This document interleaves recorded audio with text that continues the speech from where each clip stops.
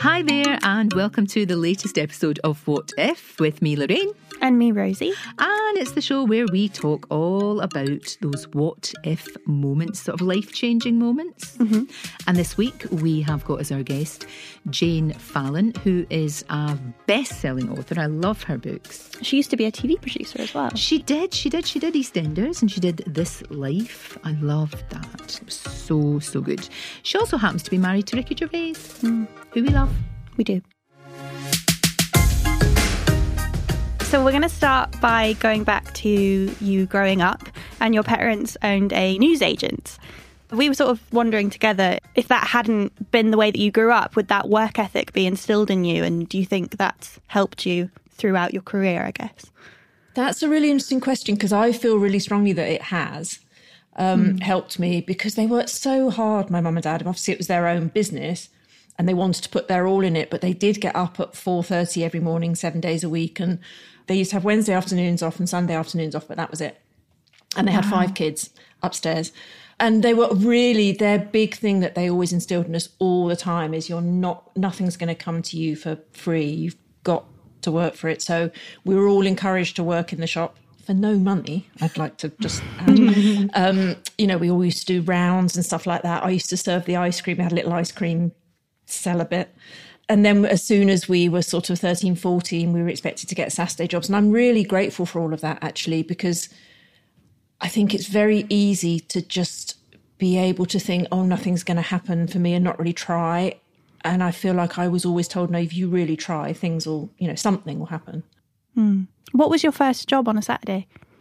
What was my first one? I think it was a chambermaid. I did a lot of chambermaiding in a lot of different places, which I actually loved.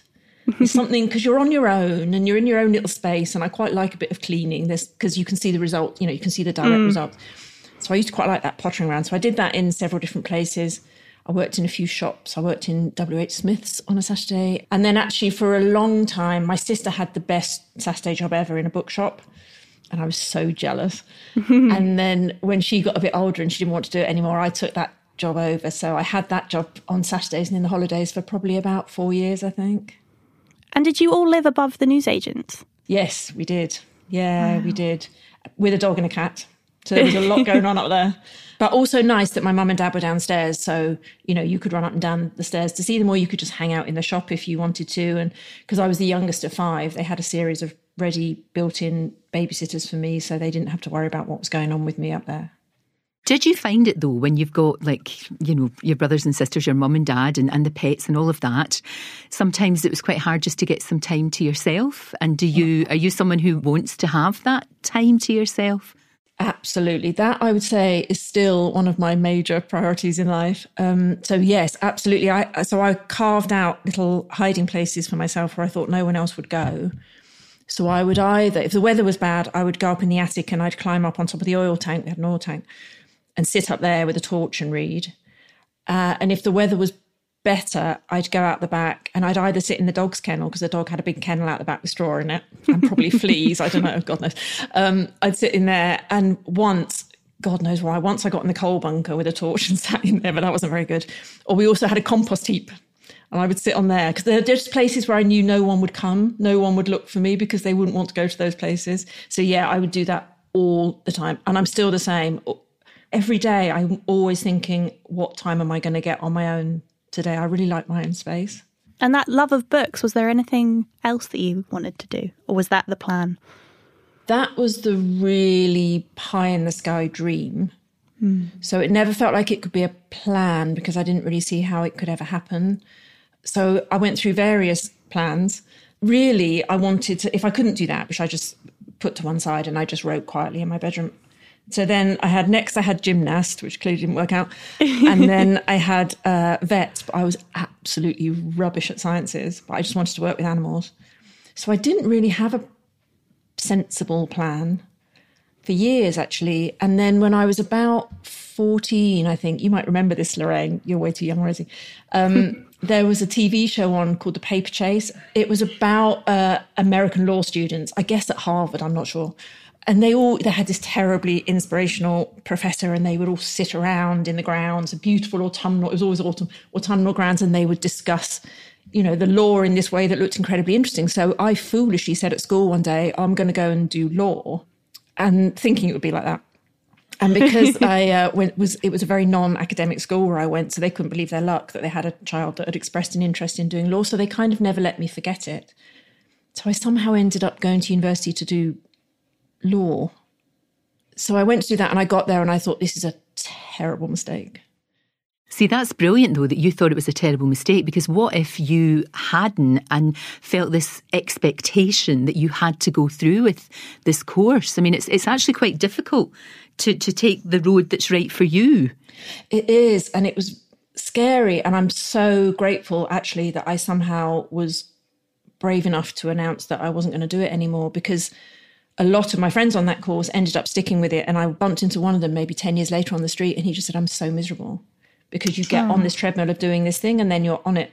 So I just thought, I did a term and I thought, I can't bear it. It was 9 o'clock lectures, which was so not the idea of going to university in those days of grants when we didn't have to worry about paying the money back. And it was, it was all very theoretical. There was lots of Roman law. It was incredibly dry. I just felt completely out of my depth and hemmed in. But also I'd made a lot of friends by that point, so I didn't want to leave. So I went to the English department and I said to them, is there any chance I could change to do English? And they said, oh, yes, but you'll have to come back next September and start again. So I thought, oh, I've got all my friends, got somewhere to live and all of this. So then I thought, what else can I do? So I had a history A-level, so I went to the history department and I said, is there any chance I could change to history? And they said, oh, yes, start tomorrow. So thankfully I swapped, which was, I'm so lucky that I was able to do it. I'd never have ended up in TV, I don't think, if I'd have gone through with a law degree. What was the first sort of proper job, if you like? I mean, you've grafted since you doing the Saturday jobs and all of that and working in the newsagents, but your first sort of big grown-up job? My first big grown-up job was, so when I left university, I flopped around quite a lot. I didn't know what to do. Because now I had a history degree, which is not really of any use to anyone unless you want to be a historian. And I was really scared. Do you remember when they used to do those, I don't know if they still do them, Rosie, you might know, those milk round interviews when people were at university? They used to set up big interviews for people in their third year, and all the big companies would come and they would interview as many people as they could about entry-level jobs. And it was very competitive and everyone got very excited. And I was terrified of getting my foot on the bottom of the wrong ladder again and finding myself in 10 years' time doing the wrong thing. So I refused to do any of that. My poor dad was so exasperated with me by this point. I left university, I did a load more part-time jobs, anything I could find, nothing career-wise. And he used to send me, he used to cut out adverts from newspapers, bless him, and just send them to me and say, oh, have you seen this? And nothing really caught my eye. Sometimes I applied for them just because I thought I can get a job for a while, maybe. But he sent me this one and it said, Theatrical and Literary Agency is looking for a Girl Friday, which is what they used to call them in those terrible days.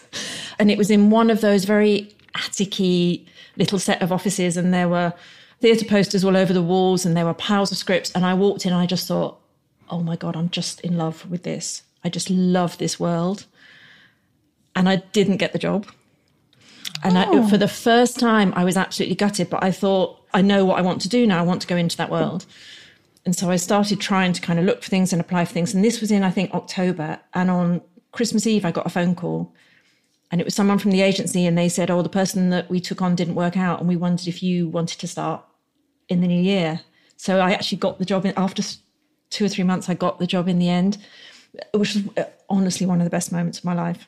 But it was so good that you had the opportunity to see what you really wanted to do and what really excited you and all of that, which is brilliant. How did you get from that, though, to getting into TV? Because you're an incredible career in television and television production. It was quite remarkable. I mean, the way that you've gone on to have then another hugely successful career writing. But how did you go from that job into TV and then producing things like EastEnders and all sorts of other things? So, I was there to do everything and I was sort of assisting all the agents. And the longer I stayed, the more I realised, one, I didn't really want to be an agent. But also I started reading all the scripts that came in. If a script came in, I couldn't not read it. I just can't resist it. If anything gets sent, or someone sends me a script, I can't not read it. I just love scripts. So I started sort of looking after a few young writers and I knew that was my interest. And then one of the clients, actually, who was a screenwriter, said to me, oh, you should be a script editor. And I didn't know what that was really at that point. So I looked into it and I thought, oh, that's exactly the kind of thing I want to do. So I left the agency and I worked as a freelance script reader for a while, which is basically I started off working for Hampstead Theatre and then I worked for various other theatres and then got a foot in the door at TV companies, which is basically you read all of their submitted scripts. So obviously if you're a theatre, you've got people endlessly sending you scripts and someone's got to read them and sort of comment on them. So I would do that as a freelance for all different places, hoping that somehow a job would come up somewhere. And eventually through one of the TV companies that I read for, which was Central TV in Birmingham, a job came up as a script editor on an insane show. I mean, I can see why they took me, a complete nobody with no experience, because it was made by the people who made Crossroads, and it was a 3 times a week soap opera set in space. And it was, so I worked there for a year and it was a complete baptism of fire. It was amazing. And when you were reading these scripts and working on the TV shows, was there a moment that was, in a way, your big break? I mean, the most significant break, I guess, was so I worked at I did The Terrible Soap and then I did a couple of other shows and then I ended up at EastEnders as the series script editor. So I oversaw all the kind of storylines and stuff. And then I kind of worked my way up to being a producer there. And I guess my really big break was when I was leaving there. I'd produced there for a year and I knew I wanted to move on. And usually the way it works with shows like that is you will then go maybe and produce something like Casualty or one of their sort of long running shows. And I just felt like I didn't really want to do that. I wanted to go and do something new and like be in on the beginning of something, because that was the fun for me, is that kind of side of it. So I decided to leave and I had a few ideas of my own and I thought I'm just going to send them out to people, see what they say. And the first person, in fact, the only person I ended up sending them to in the end was Tony Garnett, who I'd never met.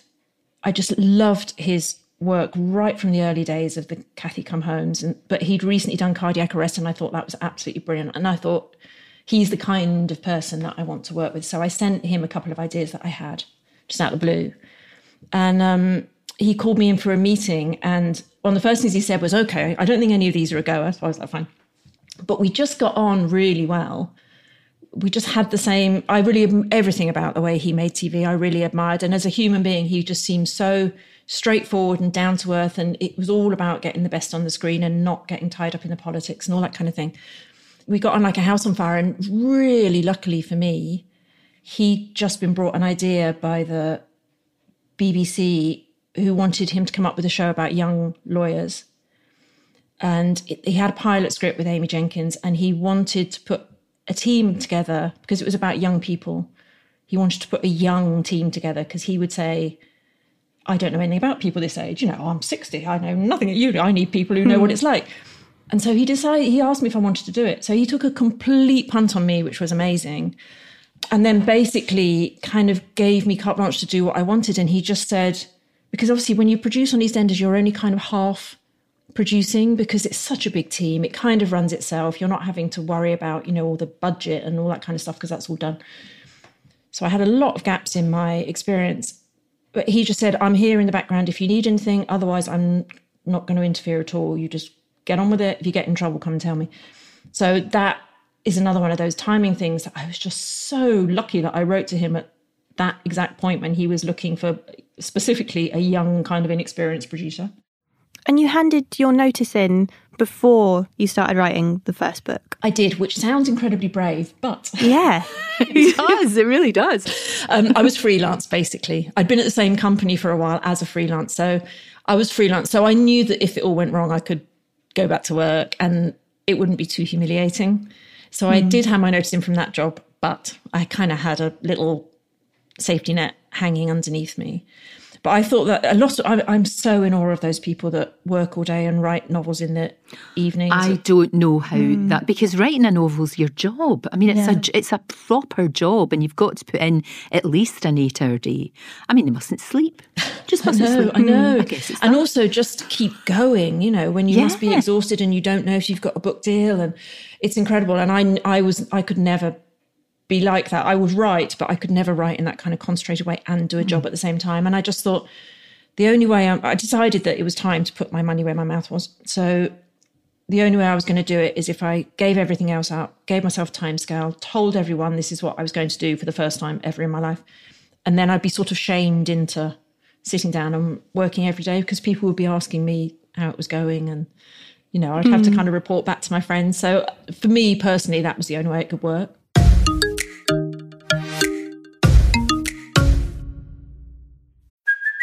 Hey, it's Kaylee Cuoco for Priceline. Ready to go to your happy place for a happy price? Well, why didn't you say so? Just download the Priceline app right now and save up to 60% on hotels. So whether it's Cousin Kevin's Kazoo Concert in Kansas City, go Kevin, or Becky's Bachelorette Bash in Bermuda, you never have to miss a trip ever again. So download the Priceline app today. Your savings are waiting. Go to your happy place for a happy price. Go to your happy price, Priceline. And do you think this is you now with books, or is there going to be another sort of, oh, maybe I should do this instead? No, oh God, a gymnast. What do you mean? No, this is me. This is me. I can't believe my luck that I'm writing and I'm published and they want to publish more. My dream now is to just keep doing this until they kick me out, basically, or till I keel over. Yeah, it's perfect for me. It's wonderful when you find that. And of course, you've been with your man for, since you were at uni. You and Ricky have been together since university. Yeah. That's incredible. And I think you, see the way that you say that you want to be on your own, are you good at that, the two of you, that he can go away and do his thing? And, you know, obviously huge success with The Office, of course. And he's become sort of that's become part of our culture, of course it has. But can he go to one end of the house and you go to the other and you both just work away? We can, although he's much more sociable when he works. So he will quite happily work away in the living room where I'm trying to work and play music and chat and sing. And Oh, no. Obviously, I'll sit there like, this is my space, get out. It's been like that through lockdown, basically. But he knows that I need like space on my own. So he's good at, when he knows I need it, he's good at like letting me have it.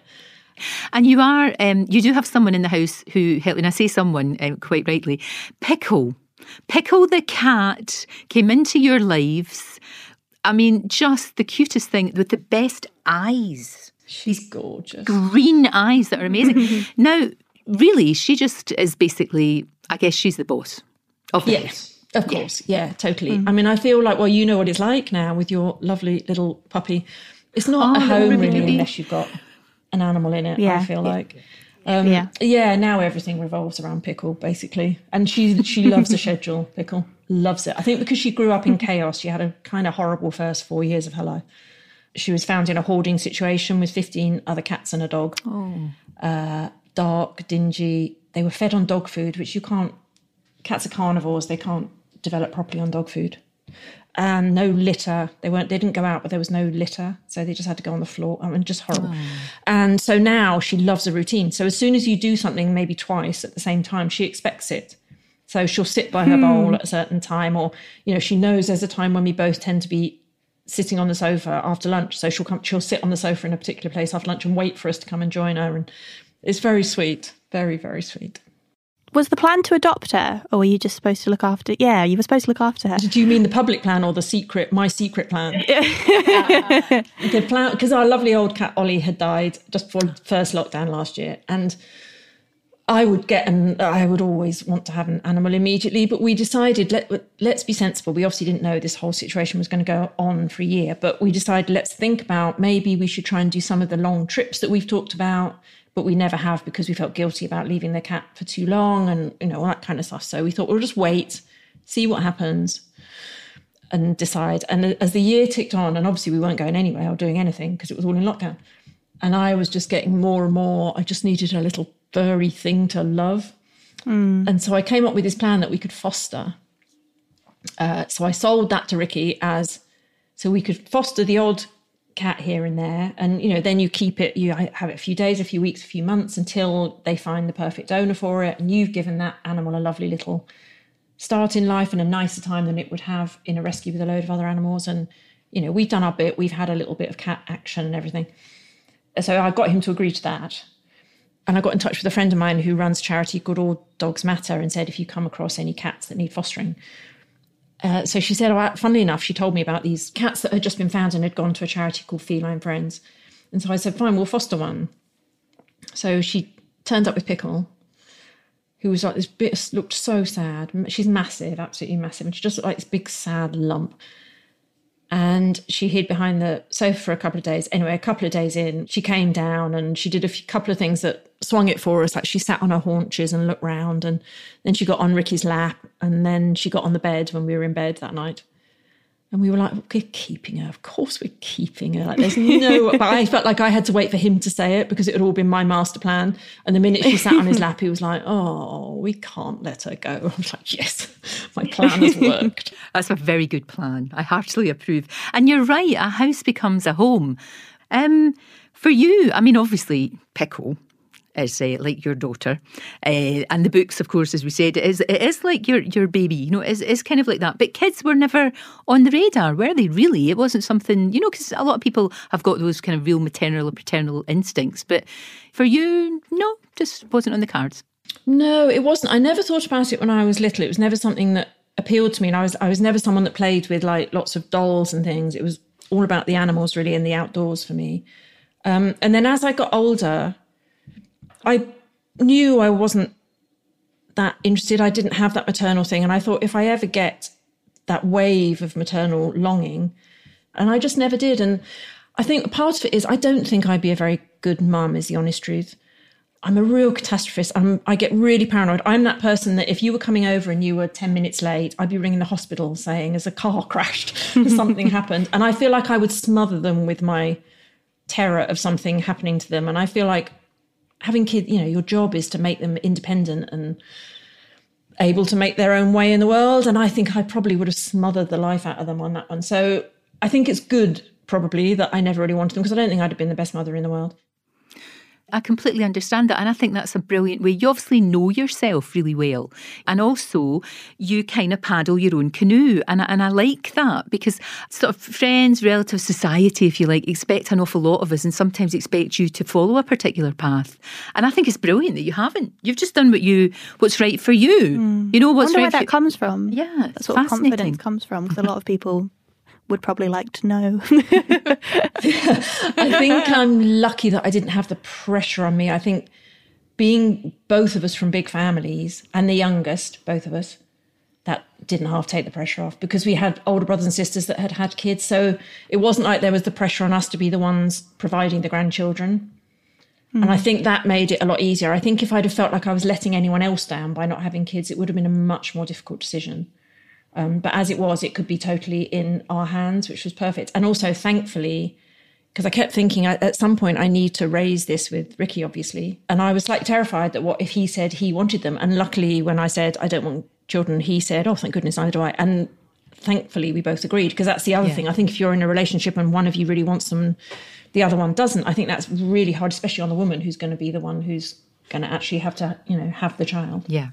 No, very much so. And you two, you know, like I said, you've been together for a long, long time, both real grafters. And also what I think is really good is the fact that you went through some pretty tough times together. You know, like there wasn't much money around. You know, you lived above a house of ill repute. That's a good way to say it. I was like, how's my mum going to word this? Oh, okay. But that must have actually in some ways been rather interesting. All these goings on that were going on. Was it not nice? Horrible, yeah, because the doors were next to each other. So we were on the first floor upstairs. There was another flat up above us. And there were two doors next to each other and they looked the same. So our doorbell would ring at sort of 3 o'clock in the morning, and you'd answer the thing and it would be someone going, massage, massage. Why are you coming for a massage at 3 o'clock in the morning? Yeah, no, it was not a very pleasant experience. And they were quite scary, the people that ran it as well. They kind of frightened the life out of me. But when you've gone through that, though, now that you're able to enjoy your success that you've worked blinking hard for, it makes it all the better, I would have thought. Yeah, I think that's definitely true. I think you appreciate things much more, obviously, when haven't had them all your life. So, yeah, we certainly had, ridiculous lack of money for years. Like, we lived with that flat above the brothel, let's call it what it was. It had no heating whatsoever, and it had meters, but the landlord had rigged the meter so it would just use up too much money. So you had to put 50p in, which then, this is like 1984 4 or 5. That's a lot. Yeah, it was a lot of money. Yeah. And you had to put that in, and the electric fire would work for 1 hour, and then the electric would go. And we just couldn't afford to do it. So we went through, I think, 6 winters with absolutely no heating whatsoever, icicles on the inside. And actually what we used to do is we used to get together enough. We worked out it was cheaper to get together enough money to go to the local pub for a pint and sit there. Our plan was we'll sit there all evening, and that will be cheap with 1 pint, and that will be cheaper than sitting at home. And actually we got sort of adopted by these King's Cross kind of gangstery locals. And they used to buy us drinks all the time. It was like we became their sort of little pets. We used to go in there and they used to buy us drinks. They were lovely, actually. They were the nicest bunch of people. Yeah, they used to buy us drinks all evening and never expect anything back. And it was like this amazing sense of community. And then they would all, every now and again, you'd hear them discussing how they went to prison for armed robbery. Oh, okay. Yeah, it was a strange time. Colourful characters. Character building. And character building too, that's for sure. But the both of you, like I said, you've both grafted really hard to get to where you've been, and here you are. But I wonder, how good are you with the whole kind of other side of it all, which is, get your dress on and toddle down the red carpet and all that malarkey? Is that something that you could rather do without, or is it good fun? Do you know what? At the beginning, I found that all a bit traumatizing, and I actually have come to really enjoy the dressing up nights, because actually the privilege of having, someone comes and does your hair and makeup, and you're wearing a beautiful frock, and you basically look like the best version of yourself you possibly can. That, I'm useless with makeup and stuff like that. So there's something I do really enjoy about that. You feel like it's sort of kind of special for a night. Some of it I could do without, really, but generally it's really good. I get very self-conscious if, we go out for a meal and I realise that people are watching or listening. I mean, you must have this all the time. People listen in on your conversations, or, you'll look around and they've got their phone sort of like this up to the side of their face. And then the flash goes clicking off. Away. And I find all that a bit stressful. If people come over and they say to Ricky, can we have a photo? That's completely fine. But it's the sort of sneaky stuff that slightly freaks me out. But no, generally I do. I enjoy we don't do it very often either, the big nights out. So I think when we do, it feels a bit more special. So we end each episode by getting guests to tell us their biggest fail, regret and win. So we're wondering what yours are. Well, I think my fail, I have a series of fails, of small fails. And I think they all come down to one thing, which is I find it really hard to stick at things, which really annoys me about myself. So, for example, driving. So I didn't learn to drive till I was in my 30s. I was absolutely terrified. And then I loved it. From the second I started, I absolutely loved it. Somehow bluffed my way through passing my test. And then I bought a little secondhand car, went in it once, was so scared without my instructor there that I just thought, I can't do this. And what I should have done is I should have phoned her up, got her over, had her to give me a few more lessons. But I just gave up. I sold the car. Sold the car to one of my sisters who thankfully needed a car. And I've never driven again. Never. That's a bit like you, Mum. That's very like me. I don't like driving. I've not driven for must be 4 or 5 years, and it took me 4 goes to pass my test because I was a nervous wreck. And because you learned to drive really young, Rosie. I just drive you about now. Yeah, exactly. So are you confident, Rosie? Are you happy driving? Yeah, if my dad's in the car, I'm a mess. Oh, it's a nightmare. It's horrible. Yeah, that's a nightmare. But anyone else, it's fine. Okay. Totally fine. But as soon as he's in the car, it's just... Yeah. Everything goes wrong. But I'm not good at it. I don't have the confidence to do it. And I think I left it a wee bit like you, Jane. I think I left it too long. I was in my late 20s, I think. You have to do it when you're a teenager. Yeah, because when you're a teenager, you can do anything. And now I can't. Sometimes I think to myself, okay, so which ways do the pedals go on a car? And I can't even remember which way round they are. If it's ABC that way or ABC that way. Yeah, stupid. I just let all of that go. And I do that a lot. I start something and I really enjoy it for a while. And then I hit the first hurdle and I stop. And that's a massive fail in my character, I feel. And what about regret? I think regrets, probably, my biggest regret is letting quite a lot of friendships go. I always found it hard when I was young because I was such a loner, such an isolated little child, even though I lived with all these people. And I always found it hard to make friends. And I never really kind of got how you have to work at friendships and you have to make the effort. And so whenever my circumstances changed, like when I went to college or when I left college and went off to do other things. And I would sort of let those friendships drift. And it wasn't because I didn't care about those people. It was, I didn't really, but one, it felt like a kind of weirdly massive effort, but also I didn't really understand what I had to do. It felt stressful to have to keep, I hate talking on the phone, had to keep picking the phone up. And so I let a lot of those friendships sort of trickle away. And I'm sad about that. And I got much better as I got older, because you start to realise how valuable those people are that you've known for a long time. And now I'm much, much better. And even though sometimes I get a bit like, oh, I don't know if I want to talk to anybody today, but I know that I have to make the effort, because I love those people and I care about them and they care about me, and it has to be a two-way street. So I've got much, much better. But there are people that I wish I could get in touch with now and, see how we got on, see if we still got on. That would be great. That's a good one, isn't it? And I think a lot of people would, I certainly identify with that, because it is hard. It is hard to keep up with everybody, and you're right. And it's sad when it's somebody that you want to connect with, and it just becomes a little bit difficult for all sorts of reasons, whether it's geography, whatever it may be. It's quite hard. I think it's probably easier these days with social media and stuff. I think if that had been around when I was younger, although I think it would have ruined my life in many ways, I think it would have helped with this one. Yeah. And what about your win?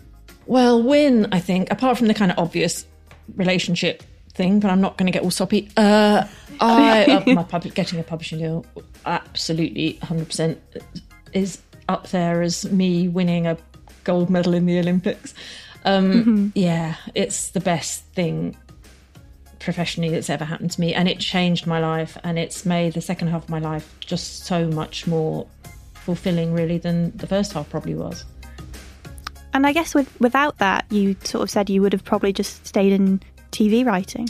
I would have stayed in TV, and I was getting really frustrated with it at the time when I gave up, just bored. I'd been doing it for 20 years. I was bored. Also, you don't want to be doing the hours forever. It's very long hours. It's very all or nothing TV. When you're working on a show, you think about nothing else. You're all, it's all the time. And you kind of get tired of that. So I'd probably still be doing it, but really grumpily. You don't want that. Jane, thank you. It's been brilliant to talk to you. Thank you so much. I love hearing all the stories about Pickle as well, and how animals can really enrich your life and make things better. Long may you continue. Can't wait to read the next book, and thank you so much for talking to us. Thank you so much. Oh, it's been an absolute pleasure. Thank you both so much. It was lovely.